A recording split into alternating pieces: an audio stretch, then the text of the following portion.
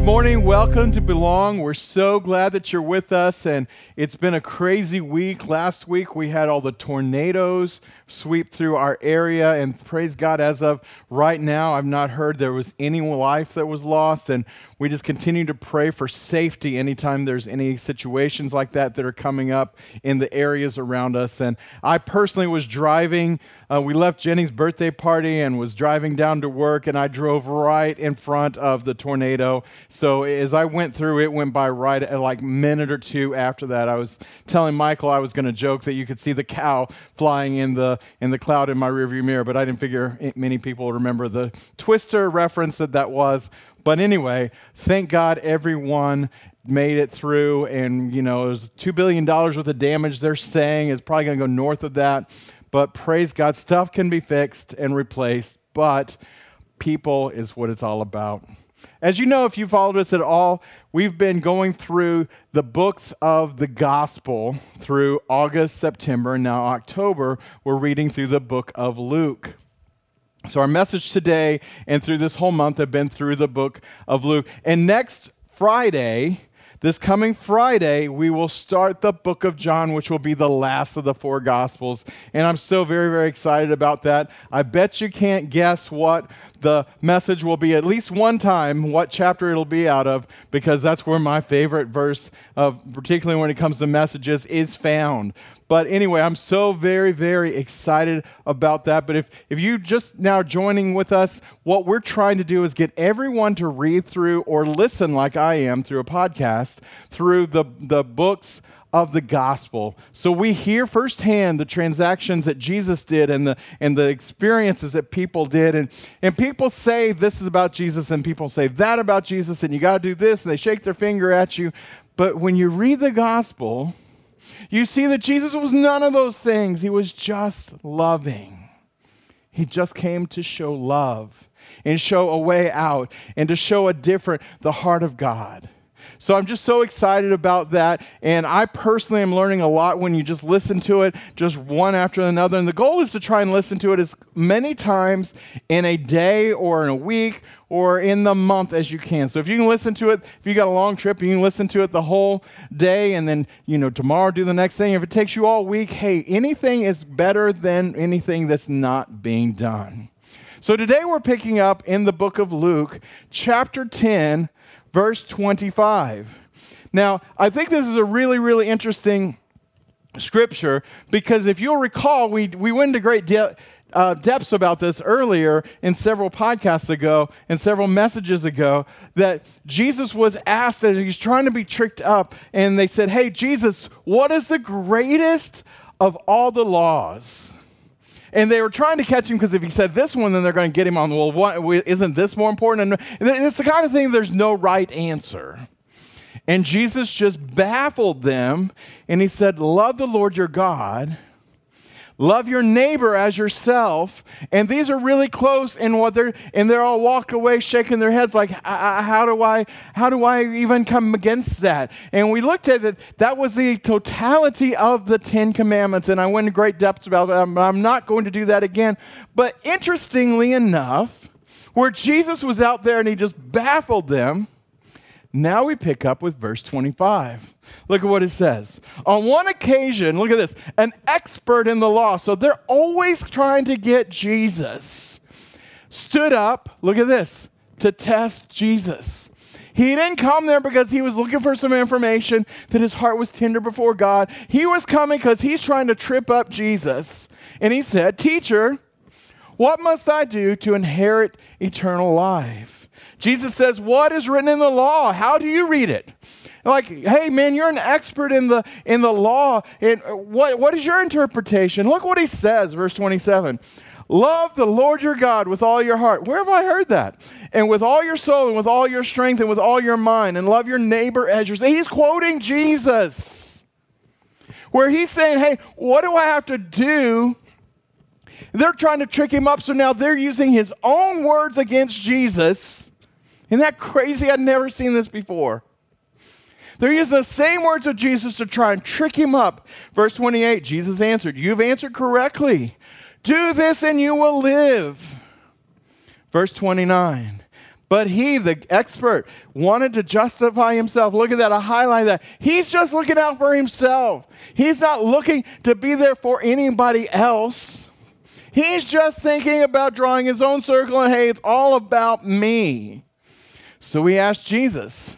Here's the aha. Here's the I gotcha moment. Because he already knew. He's quoting Jesus' words back to him. He's an expert at this. He's a wordsmith. He's going to play with all these words. And Jesus said, who's my neighbor? And then Jesus replied, verse 30. So Jesus immediately goes to a story. In reply, Jesus said, a man was going down from Jerusalem to Jericho when he was attacked by robbers. And they stripped him of his clothes and beat him and went away, leaving him half dead. A priest happened to be going down the same road, and when he saw the man, he passed by on the other side. So he saw this guy that's just laying over here, probably groaning, going, oh, I can't move. And, he's in bad shape because they beat him up. But he's like, man, I got to go over here. I got to get to church, man. I don't have time for this. Verse 32. So too a Levite, when he came to the place and saw him, passed by on the other side, like, hey, I'm just moving over. I'm giving you your space, man. I can't get involved with this, but I'm going to leave you alone. But hey, thoughts and prayers. I hope you're all right. Okay. Verse 33. But a Samaritan, as he traveled, came where the man was, and when he saw him, he took pity on him. Now, that's not to say that the priest and the Levite in Jesus' story, it's a made-up story, but Jesus is making a point in it. There's not to say that they didn't also have pity on him, but his pity took action. Verse 34, he went to him instead of passing by or trying to move around and just give him his space. He went to him. Man, that will preach right there all by itself. He went to him. And he bandaged his wounds, and he poured out an oil and the wine, and he's trying to help him. Then he put the man on his own donkey, and he brought him to the inn and took care of him. The next day he took out 2 denarii and gave them to the innkeeper and said, look after him, and when I return, I'll reimburse you for any extra expense you may have. So this guy stopped where his journey was going on in Jesus' parable. In the story that Jesus is telling. He stopped what he's doing. He went over to this guy. He helped him with first aid right on the side of the road. And then he put him on his own donkey and he took him.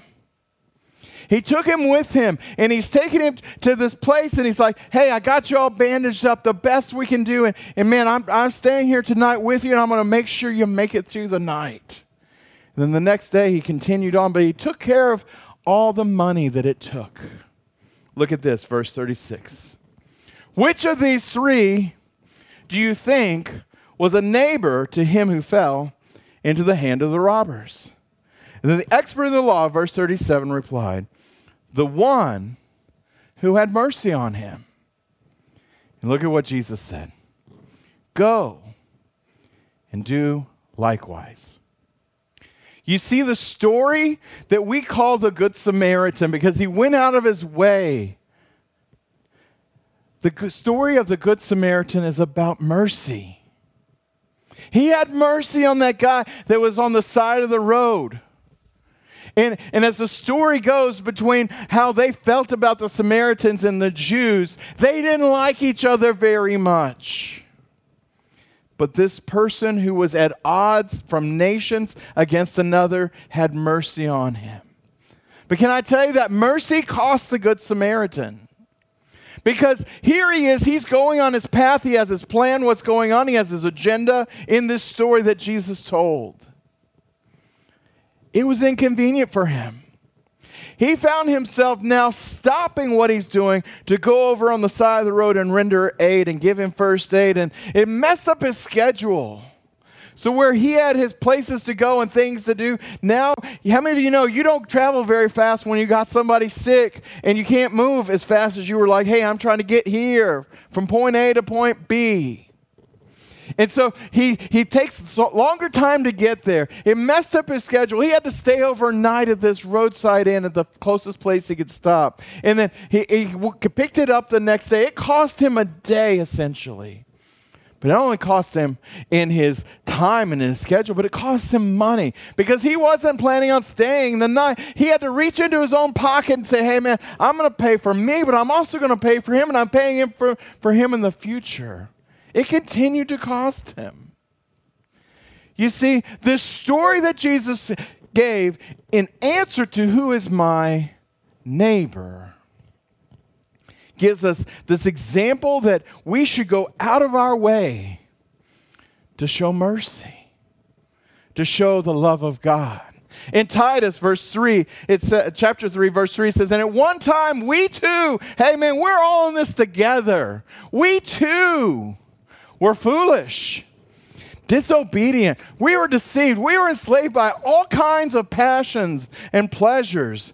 And we lived. Hey, man, this is what described our life. Talk about we're living in the life that will rob, kill, and destroy your life to the full. Man, I mean, when you look at that, he goes, man, we all lived in malice and envy and being hated and hating one another. That's a story in the Good Samaritan. The Jews hated the Samaritans, and the Samaritans hated the Jews, and they hated each other. He goes, hey, and Titus is like, hey, we all lived there. We've all been to that place in our immaturity, in this place when we're foolish and disobedient, and we are deceived. Look at this, verse 4. But when the kindness of God and the love of God, our Savior, appeared, when our whole day changed because he appeared. Verse 5, he saved us. So many times people in church and Christianity, they'll say, hey, you need to get saved. And sometimes they like try and put it over to you like you're terrible if you're not saved. Man, this is not all of that religious junk. It's just simply this right there. Man, we were all in this bad place. But Jesus, God, saved us. Look at this. Not because of our righteous things we have done. So for those people who think, man, if I just do 1% better than all the bad stuff, so the 51% rule. So man, if I can just do 51% good, then I'm going to get into heaven. It's not how it works. Jesus is saying, you were saved not because of the righteous things that you've done, not because of how good you were, that they stacked up better than the bad stuff, but because of his mercy.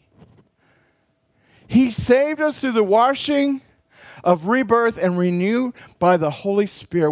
We looked at one time real recently that, hey man, it's not just the one time of accepting Christ, but it's the keeping on going through. And we see that, hey, the rebirth and the renewing of the mind through the Holy Spirit.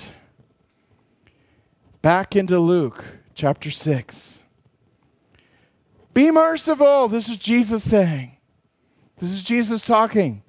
Be merciful, just as your Father is merciful. Hey, man, God has shown you mercy. We just saw in Titus, man, we all were in a messed up place. Yet God had mercy on us. So then we are supposed to be like the Good Samaritan. We are supposed to show mercy. We're supposed to be merciful. In Matthew 9, verse 13, it says, but go and learn what this means. Jesus is speaking again. I desire mercy, not sacrifice. See, God doesn't desire for us to just go and do all these crazy things. And there are some religions that they'll crawl on their knees and they'll be bloody and hit themselves on the back with glass and they'll whip themselves so they're bleeding and all these crazy things. Man, God doesn't desire that. He doesn't want you to hurt yourself out of trying to some kind of contrition that you're going to try and think, hey, I'll get to God this way. He desires mercy. He desires you to experience mercy, but he also wants you to show mercy. For I've not come to call the righteous, but the sinners. I desire mercy, and I came for the sinners. Think about that. He wants us to show mercy, and he wants us to live a life of giving mercy out. Because of whom? Those who've missed it. Lamentations 3 verse 22 says, the steadfast love of the Lord never ceases. And I grew up in a great church in Kerrville, Texas, and we sang the scripture. We didn't have the great songs that we have today. It was a different era. We actually sang the scriptures, and this is one of them. And even as I was making my message notes, this song came up, and if you know those songs, you're probably humming along there right there with me. The steadfast love of the Lord never ceases. His mercies never come to an end, but they are new every morning. Great is your faithfulness. Man, I'm so happy that God's mercies for me are new every morning. But if I'm supposed to be merciful just as I've received mercy, then my mercies should be new every morning. Great is your faithfulness that you've shown me mercy, therefore I can show mercy. But to whom? Sinners. Those people who miss it, those people who are in my life, that they miss it with me, man, they're rude to me. They're not very nice. You don't deserve it. Yeah, neither did I. And that was the whole point of Titus. He's like, man, we didn't deserve this. God in his great love for us. Look at verse 24. The Lord is my portion. Therefore, I will hope in him.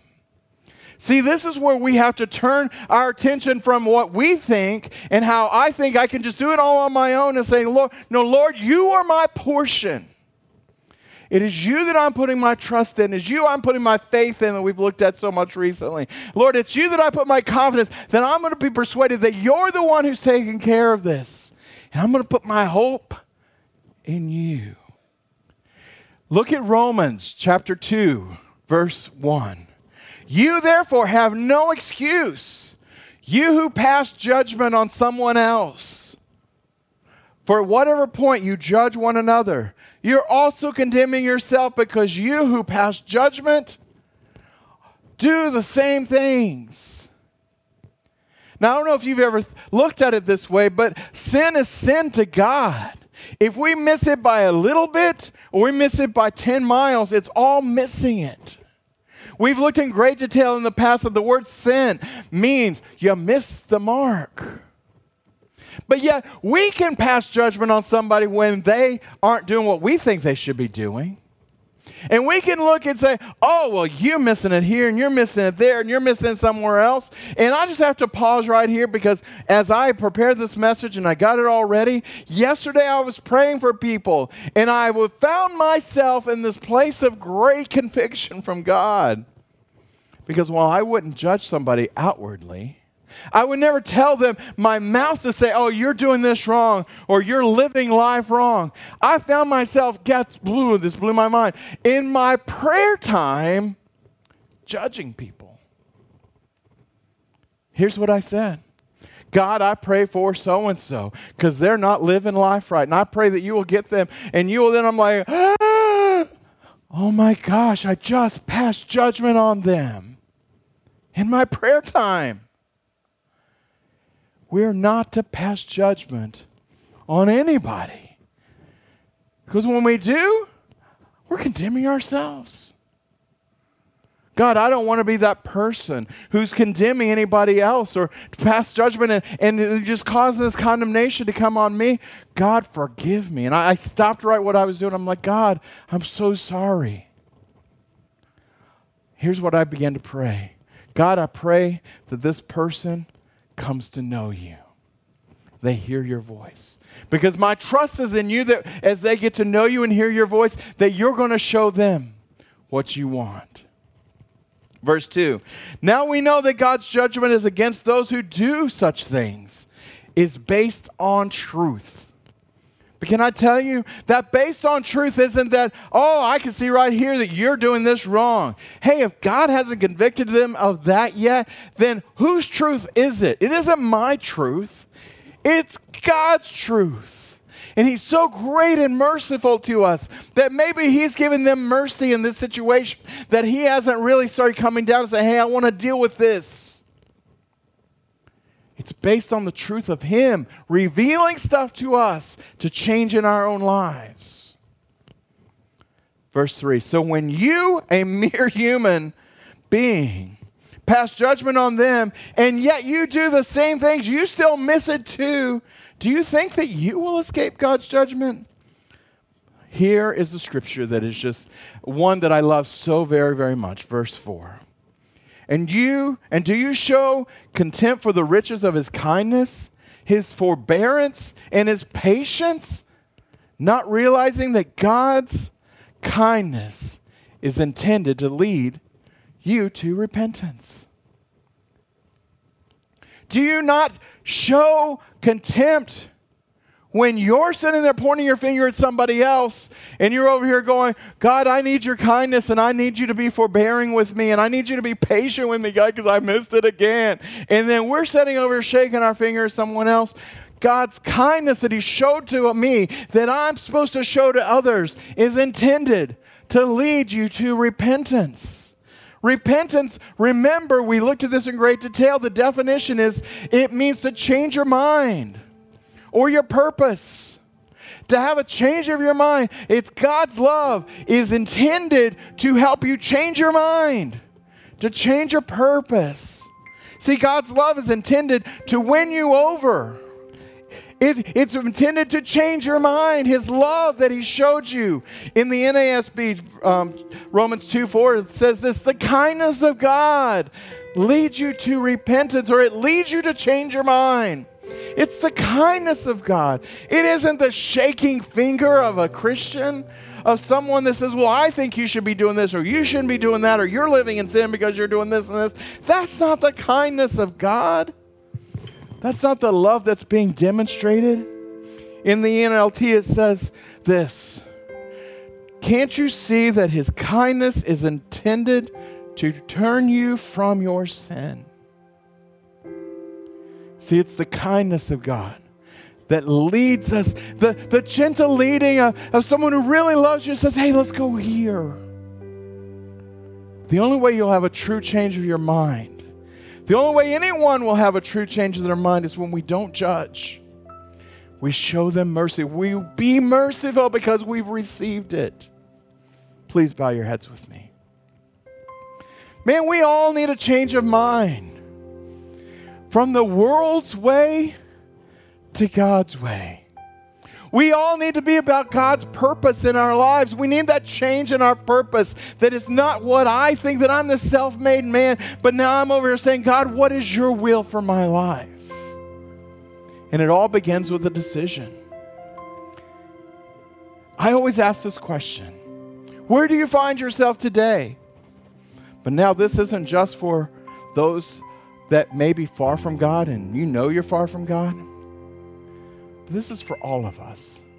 Do you judge? Do you shake your finger?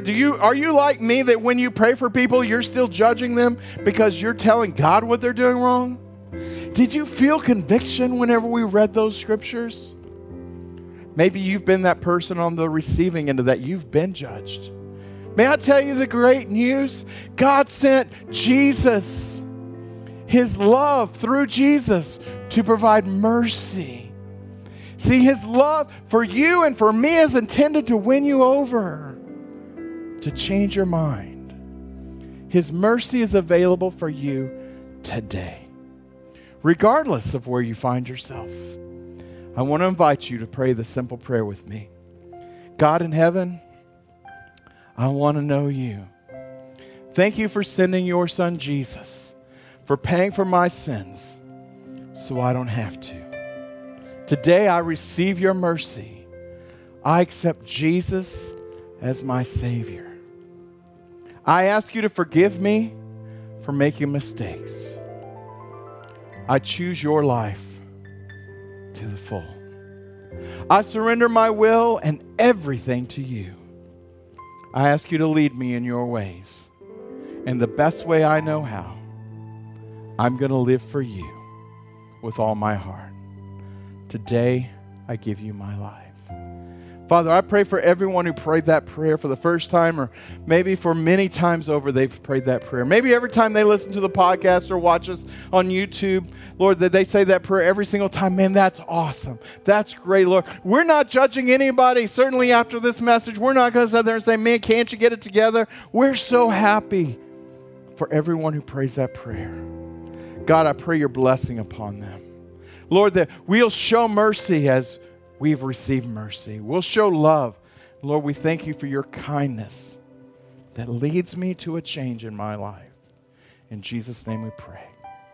Amen. If that's you this morning, we want you to take the next step, and you'll see it at the bottom of your screen. We want you to text the word NEXT, N-E-X-T, to 469-289-1114. And again, that is text the word NEXT to 469-289-1114. We want to hear what God's doing in your life. We want you to email us and tell us, and you can email us info@belongdfw.com. And I invite you to bring somebody along on this journey with you. Invite somebody to take this journey with you. Say, hey, maybe you want to send them this URL and say, hey, will you listen to this? And hey, let's talk about this.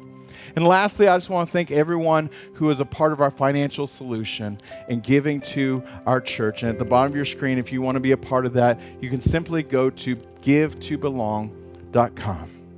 Father, I speak a blessing over everyone that's been a participant with us. Lord, that we receive this message. And Lord, I speak a blessing over everyone who paid their tithes and offering this week.